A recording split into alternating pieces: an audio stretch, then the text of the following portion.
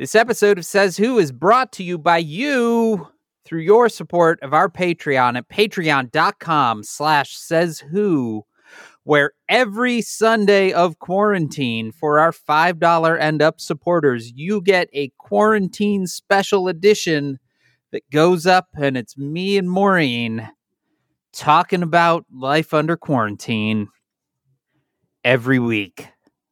There's really two Says Who's every week now. One here on Wednesdays and one in your ears on Sundays, because we are stuck at home.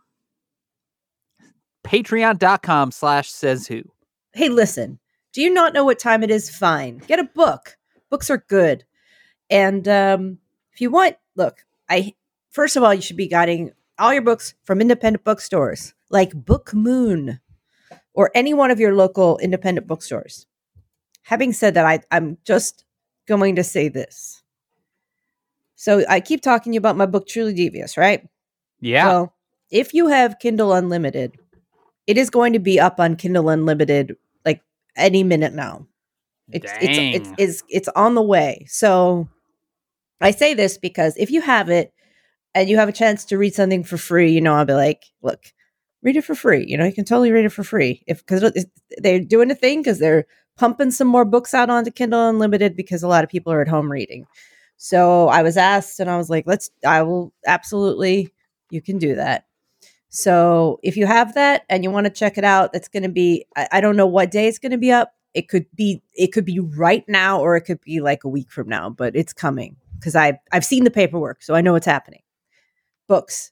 Get them from independent bookstores, but if you already pay for this one thing, you can read it for free. And hey, you need to cover your face when you're do. at the store, when you're out, where you're all over. Just cover your face, people. And you can do it with Says Who at merch, that is merch.sayswhopodcast.com, where you can buy your very own These Aren't Bright Guys and Things Got Out of Hand face covering. merch.sayswhopodcast.com. Also t-shirts and mugs and fanny packs, and you want it, you got it. merch.sayswhopodcast.com. Hello, welcome to McDonald's. Can I take your order, please? Yeah, I'm gonna need hold on, let me take my mask off. I'm gonna need Diet Coke, burger, filet of fish. These are all we sell all these things. Actually, I'll take 2 filet of fish. Okay. 3 cheeseburgers. Yeah. Diet Coke. Okay. What size? Large. Okay. I'd like those filet fish without the buns. Just the square? With whatever crap comes on it, yep. Just okay. Let's go 1 fish square with cheese. And some fries. Okay. Large. Can I do all yep. Okay. Ketchup. Extra ketchup. Just ketchup everything. Just lots and lots. Okay. Yep. You've been coming here for a long time, and you've never actually ordered off the menu. Is everything okay? I'm going to need one more thing. Oh no. I said fries, right? Yeah, and ketchup. You said both those things. I'm going to need someone to serve it. That's out of my jurisdiction. I can't leave the drive-thru. Well, you can give me the food, right? I can. If you drive through, I will hand you the food, or if you would like, I can place it in a contactless manner. Mm-hmm. What if you came to the White House and you handed it over there? I don't think that's a place that I want to go, because I've been looking at the news and it seems like you have a outbreak there. No. Who told you that? We don't have an outbreak. There's no outbreak. It seems like there have been some people that are quarantining now. And I just don't. I would rather stay here. We definitely do not have an outbreak. I think that's the first thing I want to kind of convey. Okay. Do some people have a cough? Yeah, some people have a cough. Are we all staring at each other with paranoid looks like people in a movie where people are getting murdered one by one and you're trying to figure out who the murderer is? The murderer could be any number of people, 1, 10. No one knows. All of them but you. No one knows. We definitely aren't feeling like that, but we do have an opening for someone with experience in customer service vis-a-vis handing over Diet Cokes on demand. And I thought of you. I don't think that's a job that I am going to do. Disappointed? I mean, I understand. It But just under seems the very authority risky. of the War Powers Act, I can, in fact, commandeer this McDonald's. Oh, no. So, gonna come pull on up, and you can just hop in the trunk, and I'll take you over. Oh, no. Just get in the trunk, kid.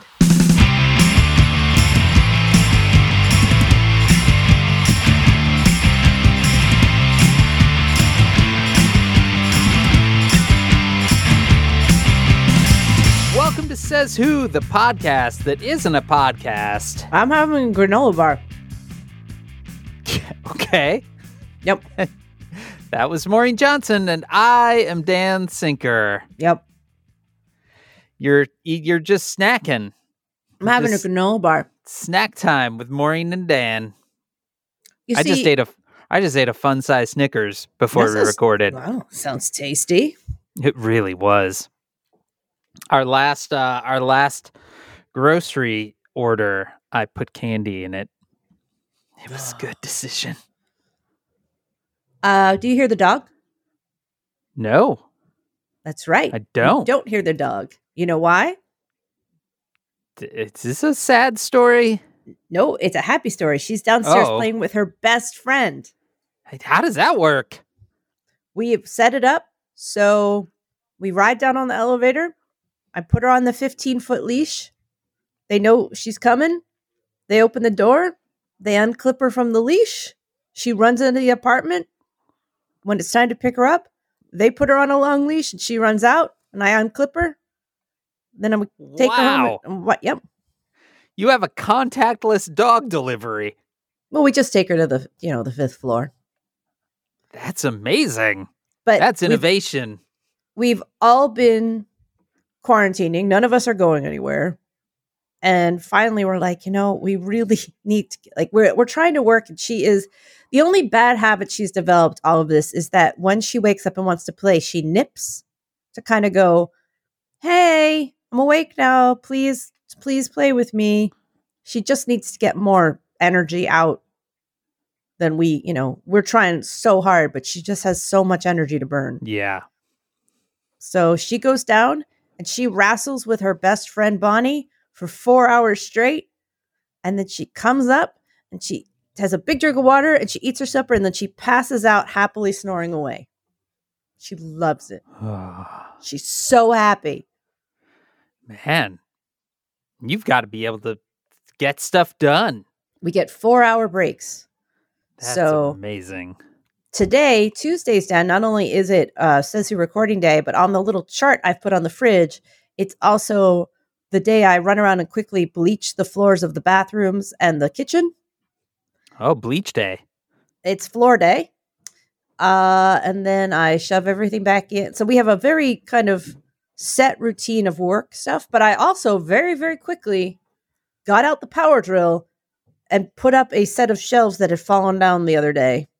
So, yeah, fell down in the middle of the night, scared the shit out of us. So I pulled out the drill and I put that shit back up because of the two of us, I'm the handy one. I do the.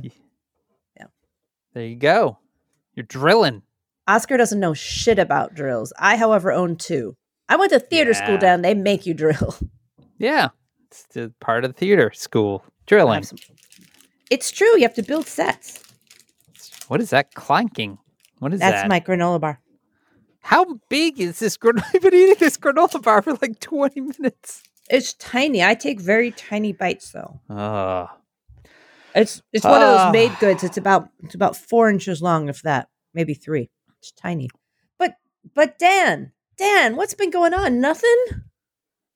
Nothing. Staying in. What about you? Still inside, Dan. Yep. I have, I think, almost completely assimilated to this way of life. Oh, without a doubt.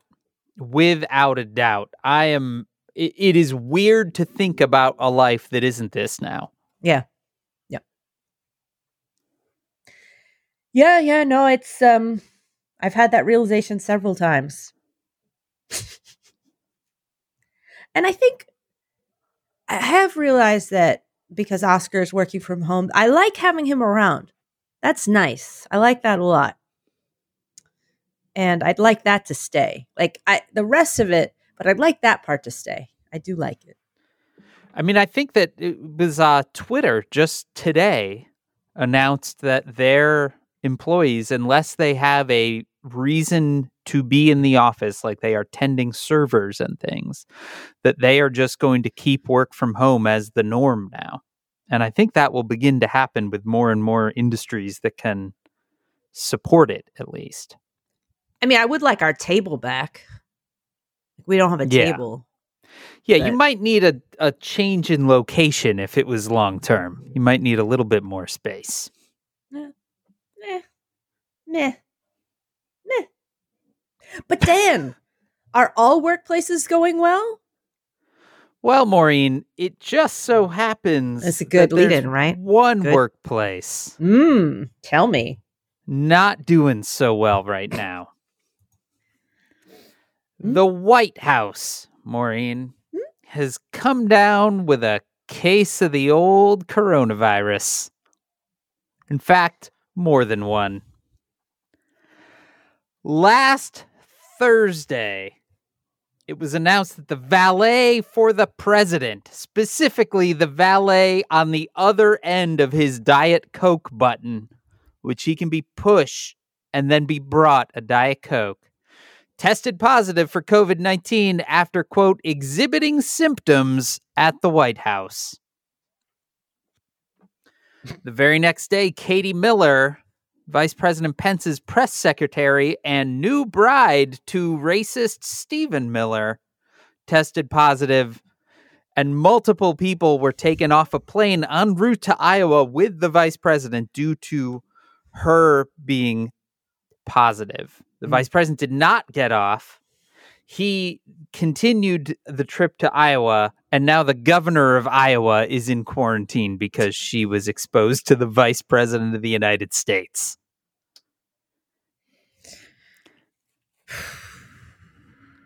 It's like a game of werewolf at the White House now, Maureen. Who's infected and who's a villager? I mean, I have a lot of thoughts about this, and I will admit that this is the reason I grab my phone now the minute I wake up, is I really want to see if there have been any updates on this one.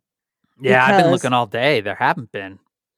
You know, this thing, the whole point of this thing is that it's so catchy. It's so catchy. It's the catchiest thing, which is why we're all in quarantine. And if the goddamn went to the White House and some of these people skate,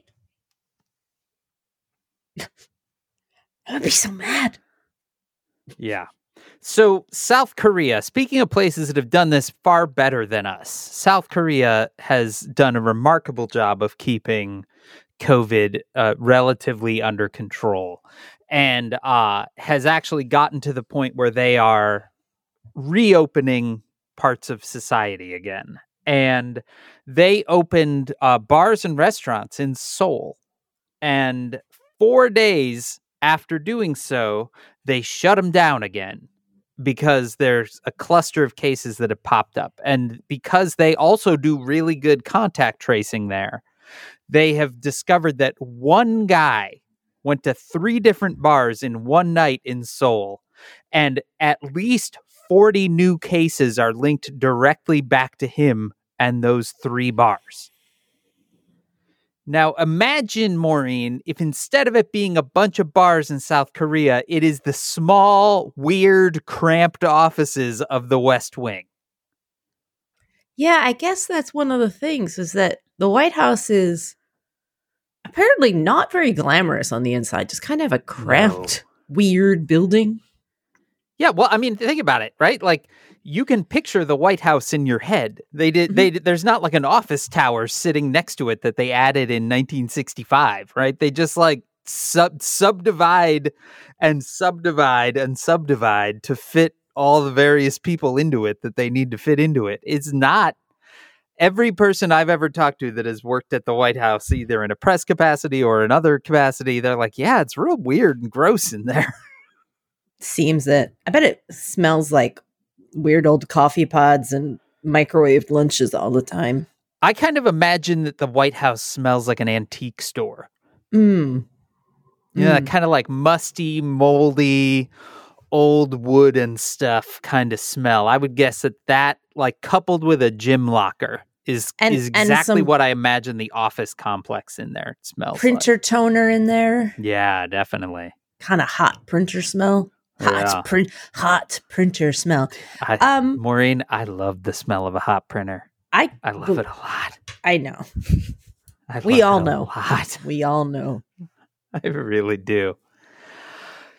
Kevin Hassert, who's a top economic advisor to the president, was on the CBS Sunday News show and said that, quote, "It is scary to go to work." Now, this guy was in the news prior to this outbreak because he was responsible for creating what the White House was referring to their model of the infection that Kevin Hassert had created, where that the model predicted that we would be done with coronavirus in mid-May. And they had just created this, and a few different people that work with data were like, they called it a cubic model, which is not a thing. And a few different people were like, there's a preset in Excel called cubic. What if I take some of this data and run it through? And then they discovered that all that he had done was run a preset in Microsoft Excel to create a bell curve. And then they were basing things on it. So Kevin Hassert, who early last week was confident that this whole thing was going to pass in just mere days, is now afraid to go to work at the White House.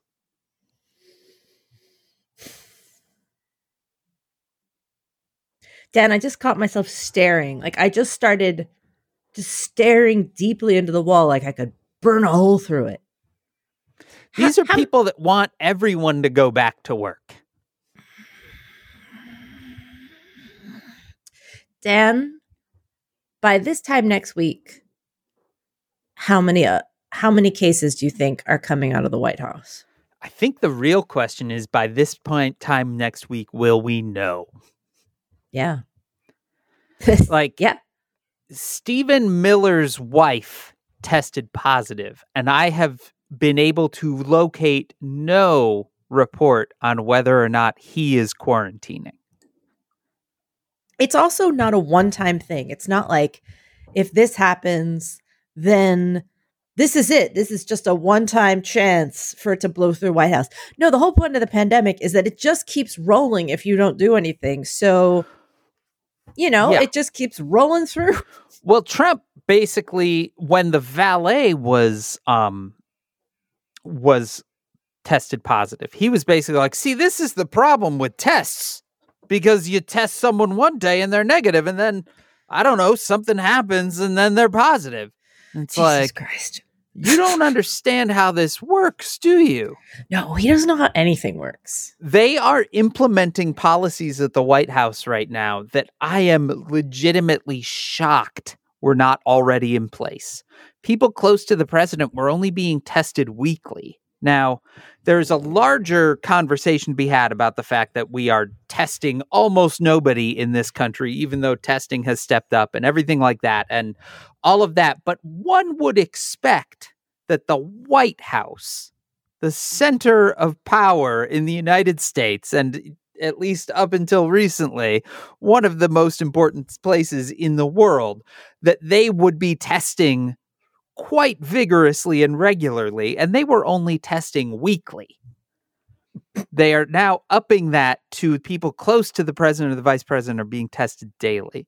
They are only now putting a policy of masks in place, though it is only for outside in the grounds of the White House. There is no official policy for inside.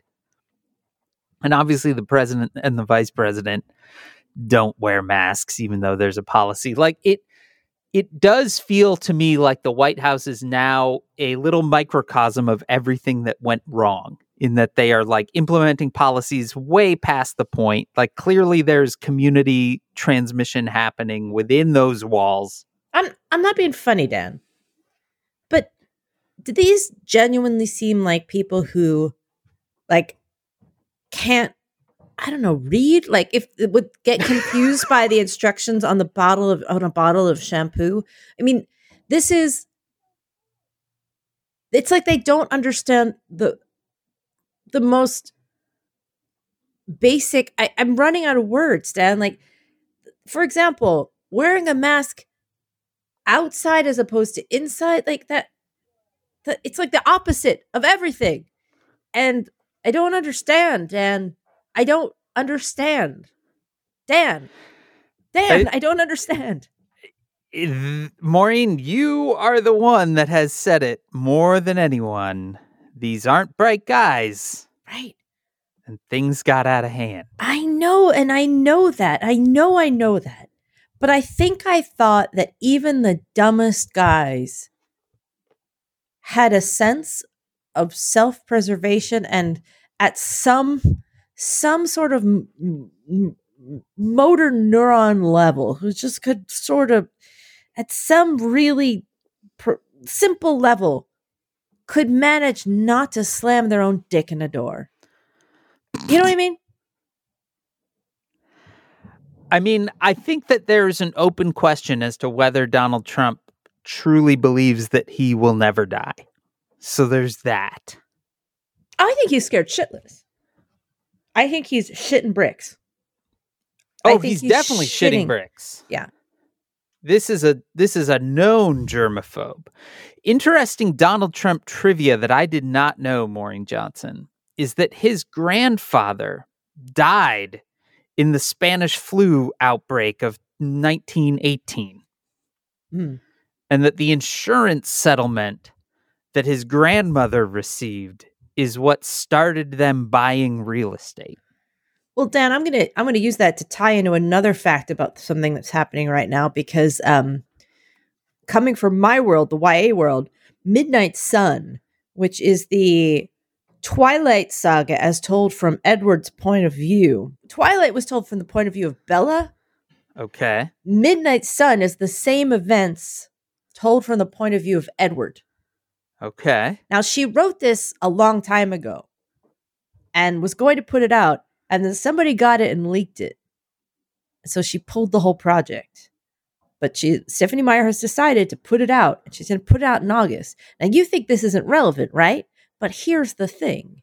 Edward died in the Spanish flu pandemic in 1918. All comes back. It all comes back. It all comes back. Well. Yeah. Is Edward a vampire or Yes. a werewolf? I don't know. I've never read those vampire. books. He's a vampire. What if he was actually Donald Trump's grandfather? No, I'm pretty sure Edward's not who knows? I assume that Donald Trump's grandfather is some sort of proto-Nazi. Well, tomato. It's a vampire.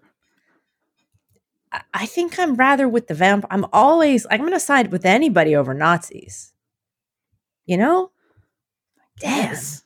They have an unceasing hunger for human blood. Not Edward. He's all right. Edward's fine. That's the whole point, is that he controls it. They're vegetarian vampires.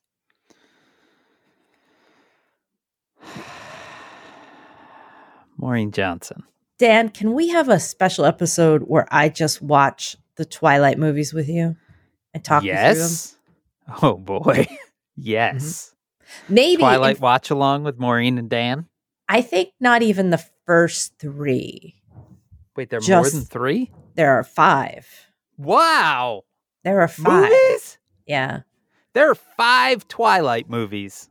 Yes, because there are 4 Twilight books, but they made the last one into 2 movies. And I don't know. That was a real moment in time, wasn't it? There was just a moment in time where every final movie in a multi-movie series was split into 2. Yeah. I don't think I'm going to be insulting anybody if I say that Breaking Dawn parts 1 and 2, no shade on anybody, what they love, whatever, but those movies, that's some of the craziest shit you're ever going to see. Like, you'd have no idea, Dan. You don't know. I promise you that I don't. Oh, I know, Dan. That we have established before through our now long-running game of Friends or Dark Friends that there are vast swaths of popular culture that have passed me by. Mm. And the Twilight series is 100% one of them. Dan, there is so much material here for us to mine. Breaking Dawn is it's a hell of a read. It is a hell of a read. But the movies are just... Dan, have you ever seen a grown man fall in love with a baby? Excuse me. Wait, like romantic love and not just sort of the love of a parent? No. Like you want to date that baby. Oh, no. Oh, no. Yeah. What? What? And that, Dan, is just one of many thousands of points of light. We have so much ground to cover. I'm in. But Maureen Johnson, word of coronavirus in the White House potentially spread by Donald Trump's Diet Coke valet means that we need to put up the Helen Rosner symbol and get her over here so we can talk Trump and food and quarantine.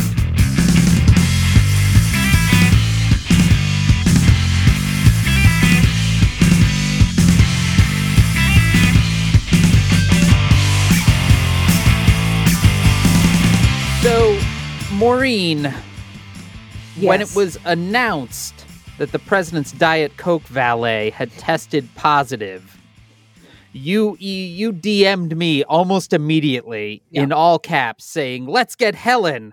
Mm-hmm. And I was in the process of writing a DM to you that said, "We should get Helen." Yeah. It's been too long. So today we have gotten Helen Rosner, food writer, Instagram recipe influencer, friend of the show who has been with us since, good Lord, the very first Thanksgiving of those many years ago. 3.5 year project. Yeah. She has joined us many a time to talk about Trump's dietary needs and what they tell us about Donald Trump. And that need could not possibly be more relevant than right now, when Diet Coke may in fact be his undoing. Helen, hello. Hi. Hello. Hello. How are you? How Hello, are you Dan. quarantining?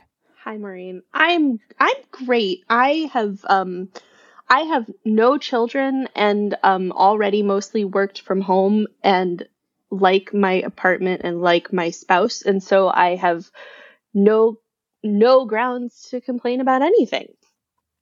You have a dog, I'm doing though. okay. And I have a dog, and she's lovely, and I'm great. I feel terrible saying that I'm great, but like I'm not like happy that the world is falling apart, but I am currently suffering way less than a lot of people, and I am owning that fact.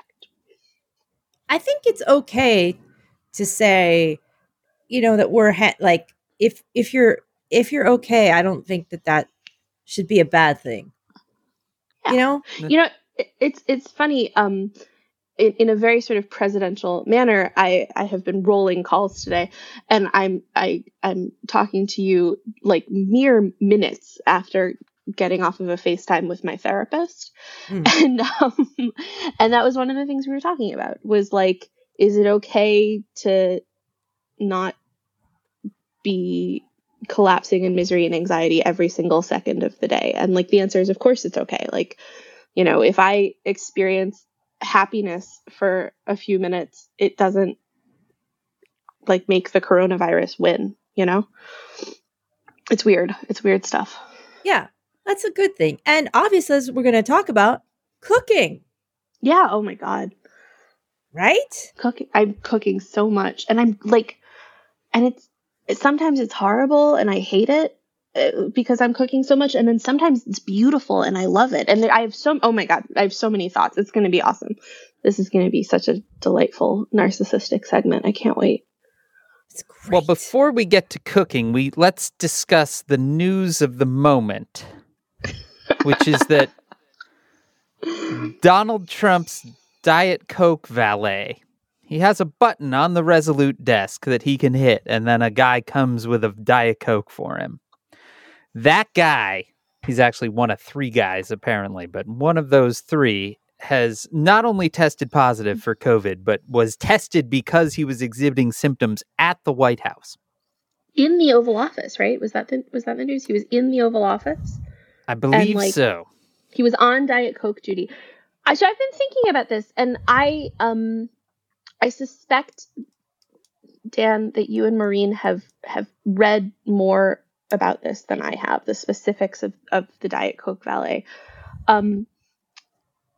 The question that I have is, how does the Diet Coke reach him? Like, is it in a glass? Is it in a can? Has the can already been opened? Like, how much of the actual liquid is exposed to the valet's mucous membranes? That's a very good question. Gut. I do not have an answer, but I have thought through this as well. And I would guess that it is a airplane style delivery. That so is like exactly a cup with ice. Yeah, like a glass with ice. Yes. And an opened can, and the can would absolutely be left. But the can was opened. That's the question. And I would think the Diet Coke would be poured by the valet. Okay, so like, because this is the thing I was thinking about, and and my mind was wandering in the last few minutes of therapy as I was like gaming up for talking to you guys.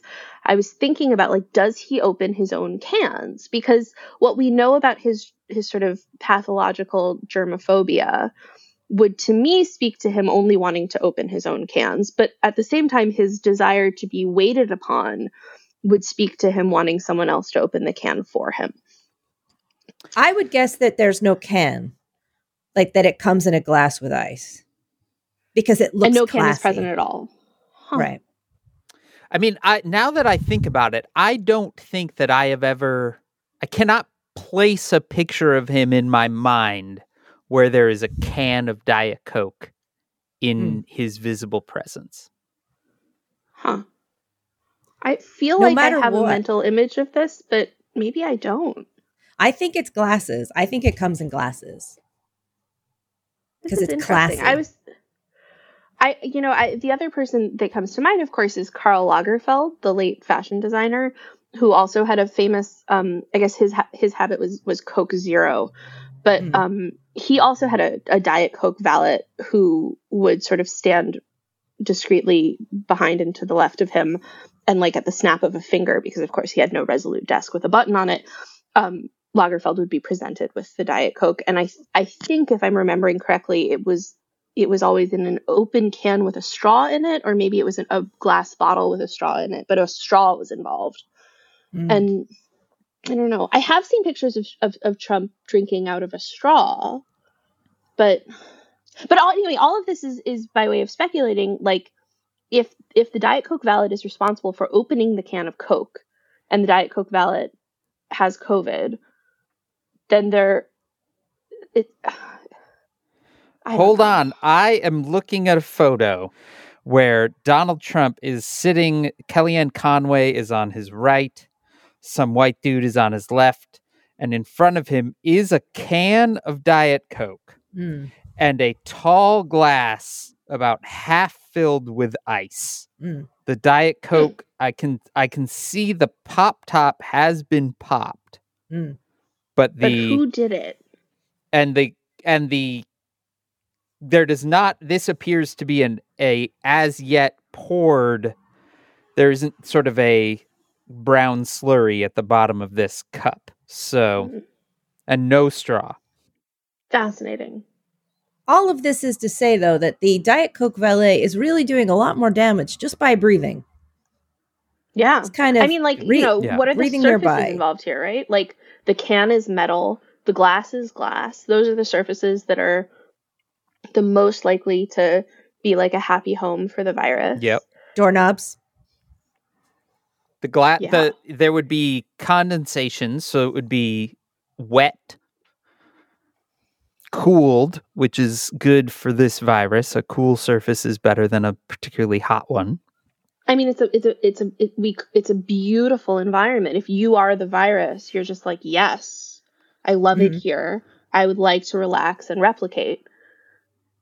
Now, this man brings him Diet Cokes, but he probably does other stuff.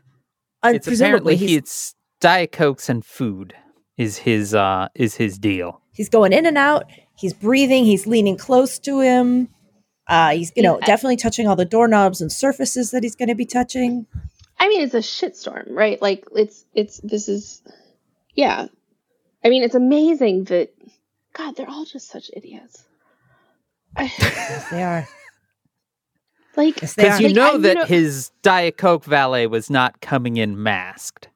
No, and it's so ridiculous. Like, all these restaurants that are sort of pivoting to takeout and delivery over the last few weeks or months now, so many of them are making such an incredible effort to be as safe and compliant with safety regulations as possible. They're talking about how, there are restaurants that are taking the temperature of every single staffer when they come in and every 4 hours during their shift.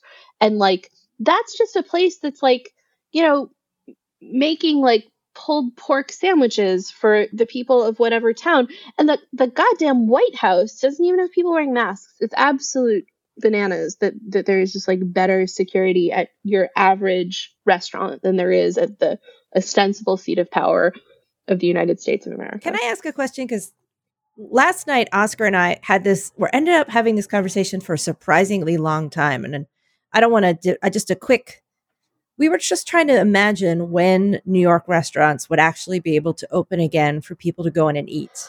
I think that anybody who says that they have an answer for this is lying. The thing, if you watch the way that restaurant reopenings have been happening in countries that have handled this outbreak efficiently and thoughtfully and with an incredible amount of control, like if you look at South Korea, the sort of gradual reopening of various cities in China, restaurants are opening to partial capacity. I have a friend who lives in Hong Kong, and his Instagram has been nonstop recording of the partitions that are being put up in various restaurants. So like the counter seating at a noodle bar has like plexiglass partitions that are now put up between each seat.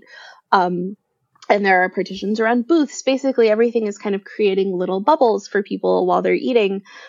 So you either have to create physical space, so remove half the tables in your restaurant, or you have to create barriers to sort of, be like windbreaks to stop the flow of transmission. And servers are wearing masks and cooks are wearing masks and hairnets and like sort of the whole sanitation thing. So that's what's happening in places that are taking this very seriously, right? In places that are a couple of months ahead of us in terms of transmission rates and also in terms of the curve slowing down. The problem is that we don't live in South Korea. We don't live in China. We live in the United States, where nobody who is actually in a position of power is taking this seriously. And you can't close state borders if you're a governor who does take it seriously and you're next door to a governor who doesn't, because it's unconstitutional. I don't have COVID. I'm coughing on water. But like, it's so who the fuck knows is the real answer. I mean, I think that the chefs and the restaurateurs that I've been talking to have been, I think, planning or at least anticipating reopening or something that looks like reopening in the fall. Mm-hmm. But it depends on the restaurant. It depends on their relationship to their landlord. I'm sorry, this is such a long answer to what should, in theory, be a very easy question. No, it's not easy at all. That's the thing, because I don't think a lot of them can open to partial capacity. Well, they can't, right? Because the economics of this, I mean, and it becomes really fascinating, at least to me, because I'm a huge nerd. But like the cascade of all of this it's very linear. I right? also don't have COVID, but I'm. Dan. Oh my god! I suddenly got a very spreading dry through throat. the podcast. No, Helen, save yourself. Should I cough too, so that I can be? No. Okay, so basically, what it all comes down to, and I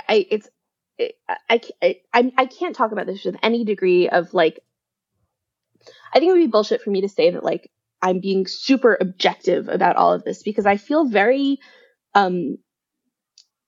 passionate about this as like a citizen of the United States and as a consumer of restaurants and as a person who observes these things very closely. It all comes down to real estate. And if you have been watching the restaurant industry for any amount of time, you've known that in the last decade or two, like real estate prices are always climbing all the time because the economy always moves forward and blah, blah, blah. But like the amount of operating costs for your average restaurant that goes to rent these days is so much higher than it ever has been. And restaurants have always been a really low margin business, but the proportion of that is now going to rent is astronomical, and it's never, ever been higher. And this is especially the case in New York, because New York is a horror show when it comes to rents, and everything is about protecting landlords and nothing is about protecting tenants. So basically, if a restaurant is going to survive this period of closure, or if it's like doing takeout or turning into a grocery store, like this period of like semi-closure, it all comes down to the relationship that they have with the building that the restaurant is located in. So if you own your own building, great, you're totally set. You're going to be fine. If you have a good relationship with your landlord and they're suspending your rent, or they're helping you by only accepting a partial rent, or they're going to defer your rent but allow you to have like a 5 or 10 year repayment on it, you're in a good position. But if you are, I think like the majority of restaurants in New York City, and probably the majority of restaurants in the country, in a place where your landlord is just like, no, pay your rent, that's what your lease says, you're still on the hook for like thousands of dollars a month. And that's what's going to tank people, is either not being able to make their rent right now, or when they finally reopen, only making enough money to cover a portion of what they used to make, or being on the hook for a tremendous amount of deferred rent. I mean, it's a fucking nightmare. And basically what it all comes down to is, unless at the federal level and at the state level, the government enforces, like requires, basically pausing rents and pausing mortgages, because they go hand in hand, and saying, look, we're just putting everything on pause for like 3 or 4 months, which is what France did. It's what Italy did. It's like the reason that a lot of these places survive from a business perspective. So you don't have to pay rent, and it's okay that you're not paying rent because your landlord doesn't have to pay their mortgage. And we're just going to like call it a wash and extend the date on everybody's leases and mortgages by 4 months at the end of this.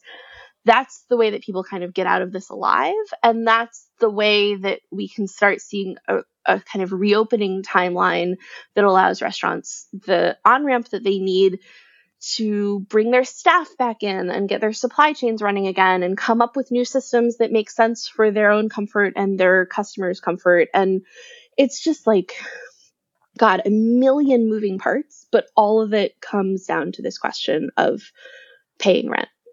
Yeah. And yet here we are halfway through yet another month. And that's not even on the fucking drawing board most places or anywhere, as far as I know. Which is totally ludicrous. Yeah. So I have to say that every time I am on my back porch cleaning my groceries, I think about you, Helen, because you had one of the earliest articles that I read. And I pulled it up. It was published on Valentine's Day, where you talked to a couple that are living in China. And you would talk to them about their kind of food routine under lockdown. And they described cleaning their groceries. And I remember reading it and being like, this is wild. Wow, we're never going to be able to do that here. And then I think about it every time that I am Lysol wiping a box of crackers. And and I'm curious, as someone that has actually been paying attention to this from a food lens for as long as you have, I'm curious about what your food protocols are. Yeah. Well, it's funny. So that article that you're talking about, I spoke to this couple living in Shunda in China. And like a lot of people, their apartment has a small balcony. And I live in Brooklyn and you live in Chicago and Maureen is also in New York. But a thing that I was thinking about a ton after I did this interview with this couple was how much the architecture of apartment living in the United States doesn't tend to include outdoor space for every single unit. And when you go to a lot of other countries, almost every apartment building has balconies for every single unit. Like sometimes it's just a little space, like enough room for a tiny table and a chair. And sometimes it's real terraces. But in New York City and lots of big cities, living in an apartment means that you don't have anything outdoors. And such an essential part of the routine of feeding themselves for this couple living in Shunda involved using their outdoor space as a kind of decontamination chamber, both for themselves and for their groceries and for their mail, that it was a really eye-opening thing for me. And I feel really lucky. So I live in an apartment that has outdoor space. We have a terrace and it has a table and some chairs on it. And so for a long time at the beginning of this, for many weeks, my routine was that we would get groceries delivered or we would bring groceries in and with gloves and sometimes with a mask, though usually just with gloves because I realized the mask was stupid. We'd bring everything right out to the table on the terrace, which we have kind of like an oilcloth tablecloth on, like a washable surface. And then I would be wearing gloves and I had this tray, this sort of large yellow tray that, kind of like a Mother's Day breakfast kind of tray. But, and I would put that down and I would also bring out a bunch of bowls and a bunch of Ziploc bags, like large mixing bowl kind of things. And I had this whole routine where I'd have my like Lysol and my Clorox wipes and I'd go through everything and I would open a package of chicken and dump it out into one of the bowls without touching the bowl because the bowl was clean. And then I was contaminated and I'd throw the packaging away and I'd do the same thing with produce. And I would wipe down anything that was in a plastic thing and I'd put it on the tray. And then eventually I'd go decontaminate and I'd pick up the clean tray and I'd pick up the clean bowls and bring them all back in. And I went through this incredibly involved process. I don't really do that anymore. It created a lot of anxiety and, I am not a scientist or a medical professional and I don't really feel like I am equipped to, read the, viral transmission reports and understand exactly what they're saying, but I trust the people who do read them and interpret them. And so everything that I've been reading over the last few weeks have basically said that things like cardboard and paper are not really transmitting it. You should be cautious about interacting with your mail, but you don't need to run your mail through a cleansing ray or whatever. And so I've started being a little bit more chill about my groceries. I still use gloves to bring them in. When I go to the grocery store, which is very infrequent, I wear masks and gloves and things like that. And I'm still decontaminating things that are in plastic or in metal or in hard surfaces by kind of rubbing them down with a paper towel or a rag or something that's been in a bleach-based cleanser.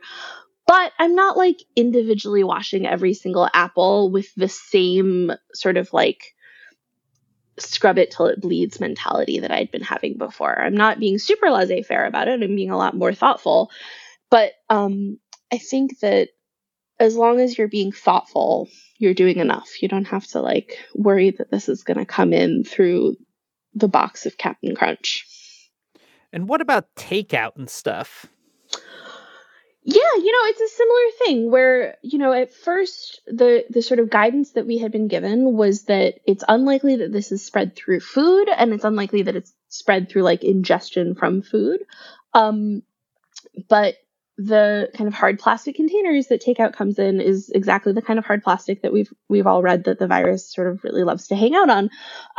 So when I get takeout, we transfer it into our own containers. So I don't really I definitely was sort of do the dirt bag thing when I get takeout of like, I sit on my couch with the plastic container of like Kung Pao chicken and I eat directly out of the container because that's what I do. And now I don't do that anymore. Right. And sometimes it's nice to like make it feel fancy. And I'm like, oh, look, I'm like decanting this into a beautiful serving bowl.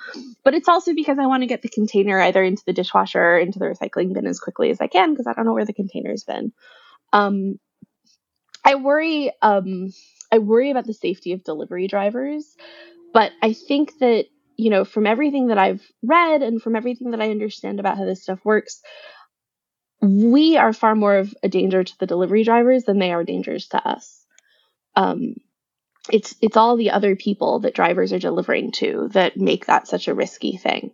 Yeah. And so as long as I'm being careful about myself and my family, and I'm, maintaining appropriate distance from my delivery driver, and I feel like, the more people who know that, and the more we can help keep delivery drivers safe by doing zero contact deliveries and things like that, the safer it's going to be for all of us. Yeah, when we get it, it just is, they just set it by the door.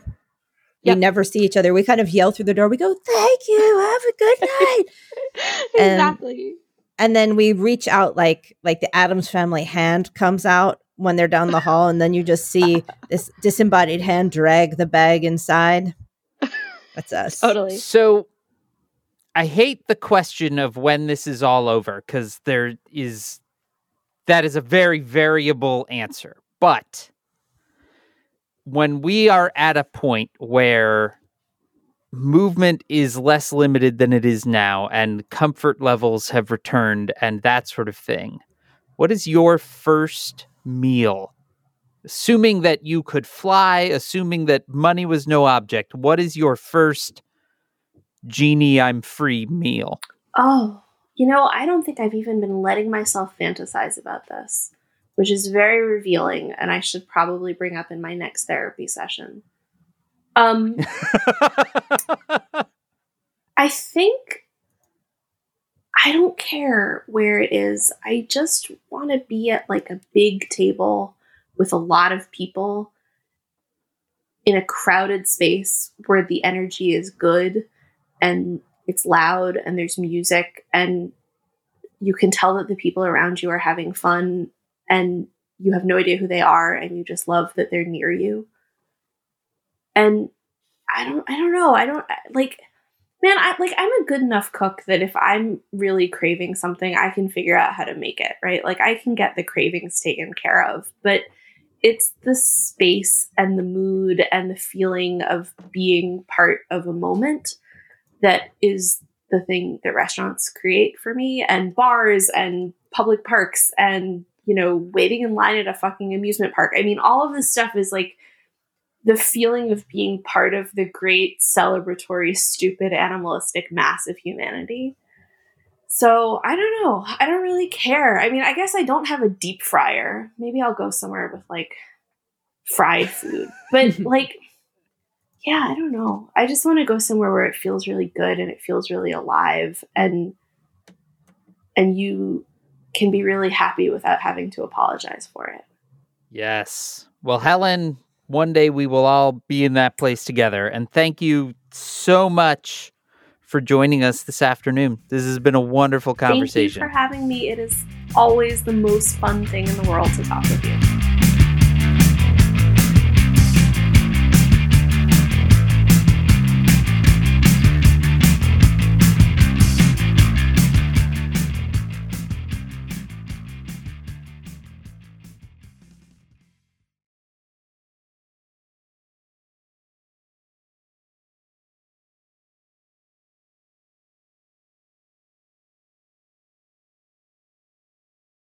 I like that Helen Rosner a lot. I do too. She always makes me feel better and also hungry. Yep. That's all.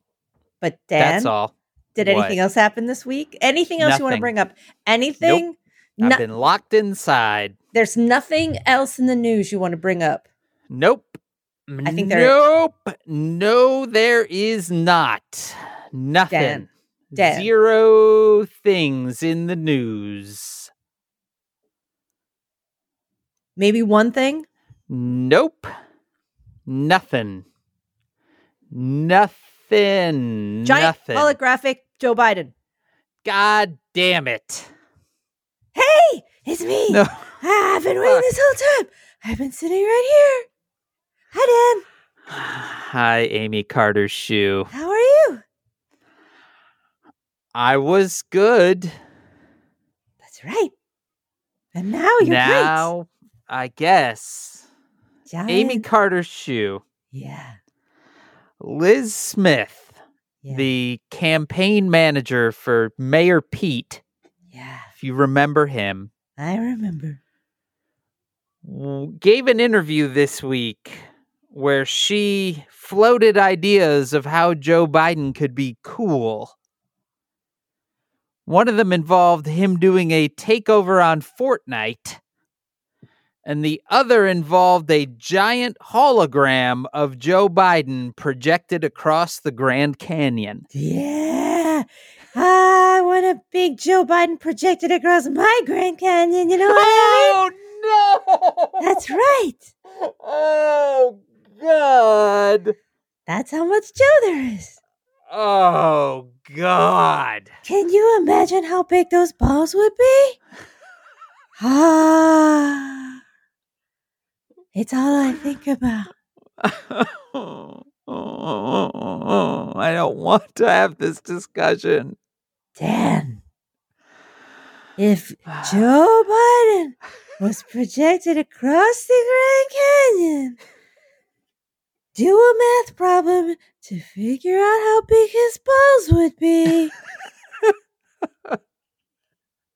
And you know what you come up with. Oh, it brings new meaning to carry the one, doesn't it? Ah. Ah, Dan, you talking my language now. It's big, hangly, wangly, wangly, wangly, wangly balls time, stretchy like taffy on a loom in the summertime. I forgot because I was thinking about big holographic Joe. Oh, God. This year is amazing. Best year ever. It's not. It's 2020 is my kind of year. All right, see you later. Oh, she's gone. Oh, God. Says That Who was is so- made possible by you through your support of our Patreon at Patreon/SaysWho. .com/sayswho. That's never been in the notes. There's always been a typo. Mm. But that's how much of a professional I am, Maureen. I just read it as if it was there, and I never change it. And if you're a member of our Town Watch, $5 a month and up, you get a new quarantine special every Sunday that we're in lockdown.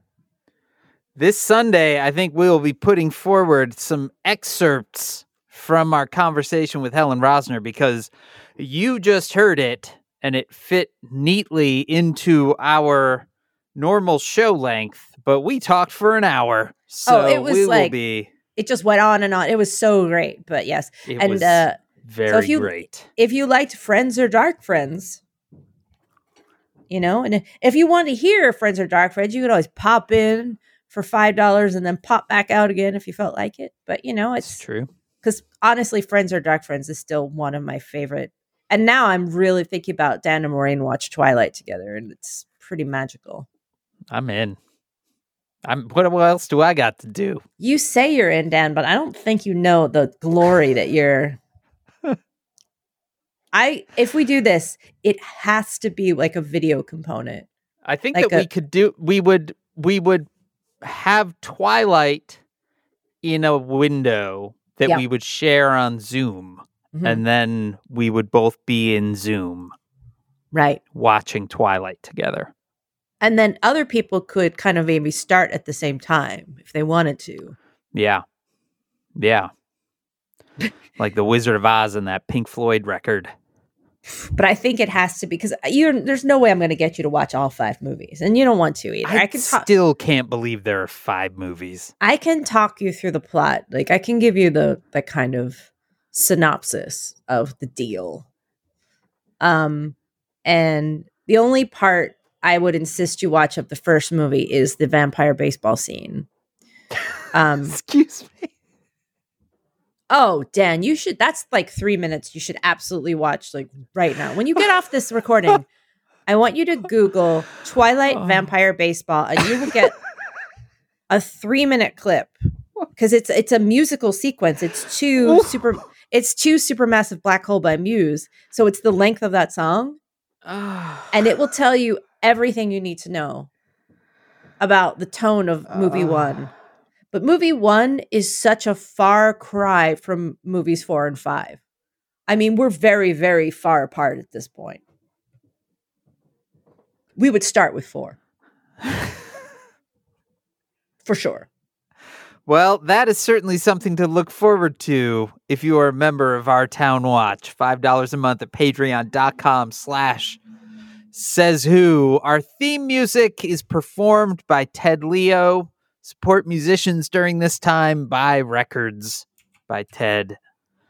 Our logo is designed by Darth. We love you, Darth.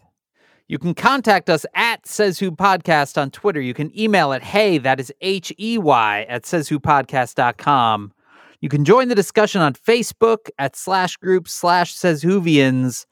The Facebook group continues to be just a really wonderful, amazing, and very supportive place right now while everyone is inside or having to work jobs that force them to be outside, and it is amazing. Our Facebook group is moderated by Janice Dillard. You can spread the word, subscribe, and please leave stars and reviews on Apple Podcasts or wherever you listen. This is my weekly reminder that podcast listening is still in a weird spot. And one of the best ways that you can support a podcast, whether it's this one or another one that you love, especially if you are not listening as frequently as you used to, leave a review, because it helps a bunch. You can join us next Wednesday. That's May 20th. Somehow, the month of May is going fast. For our next episode, and also on Sundays on patreon.com/sayswho for quarantine specials. From my basement in Chicago, I am Dan Sinker. And from my vampire baseball field, I'm Maureen Johnson. And this has been Says Who. You're making up the falling in love with a baby part, right? Nope. A baby. Is it like a Benjamin Button thing? Is it really an old person that looks like a baby? Nope. It's just a baby. It's just a baby. So he's like, that's a hot baby. I want to get with that baby. Dan, we'll get there. Oh boy. I don't know if I want to. You want to. I don't.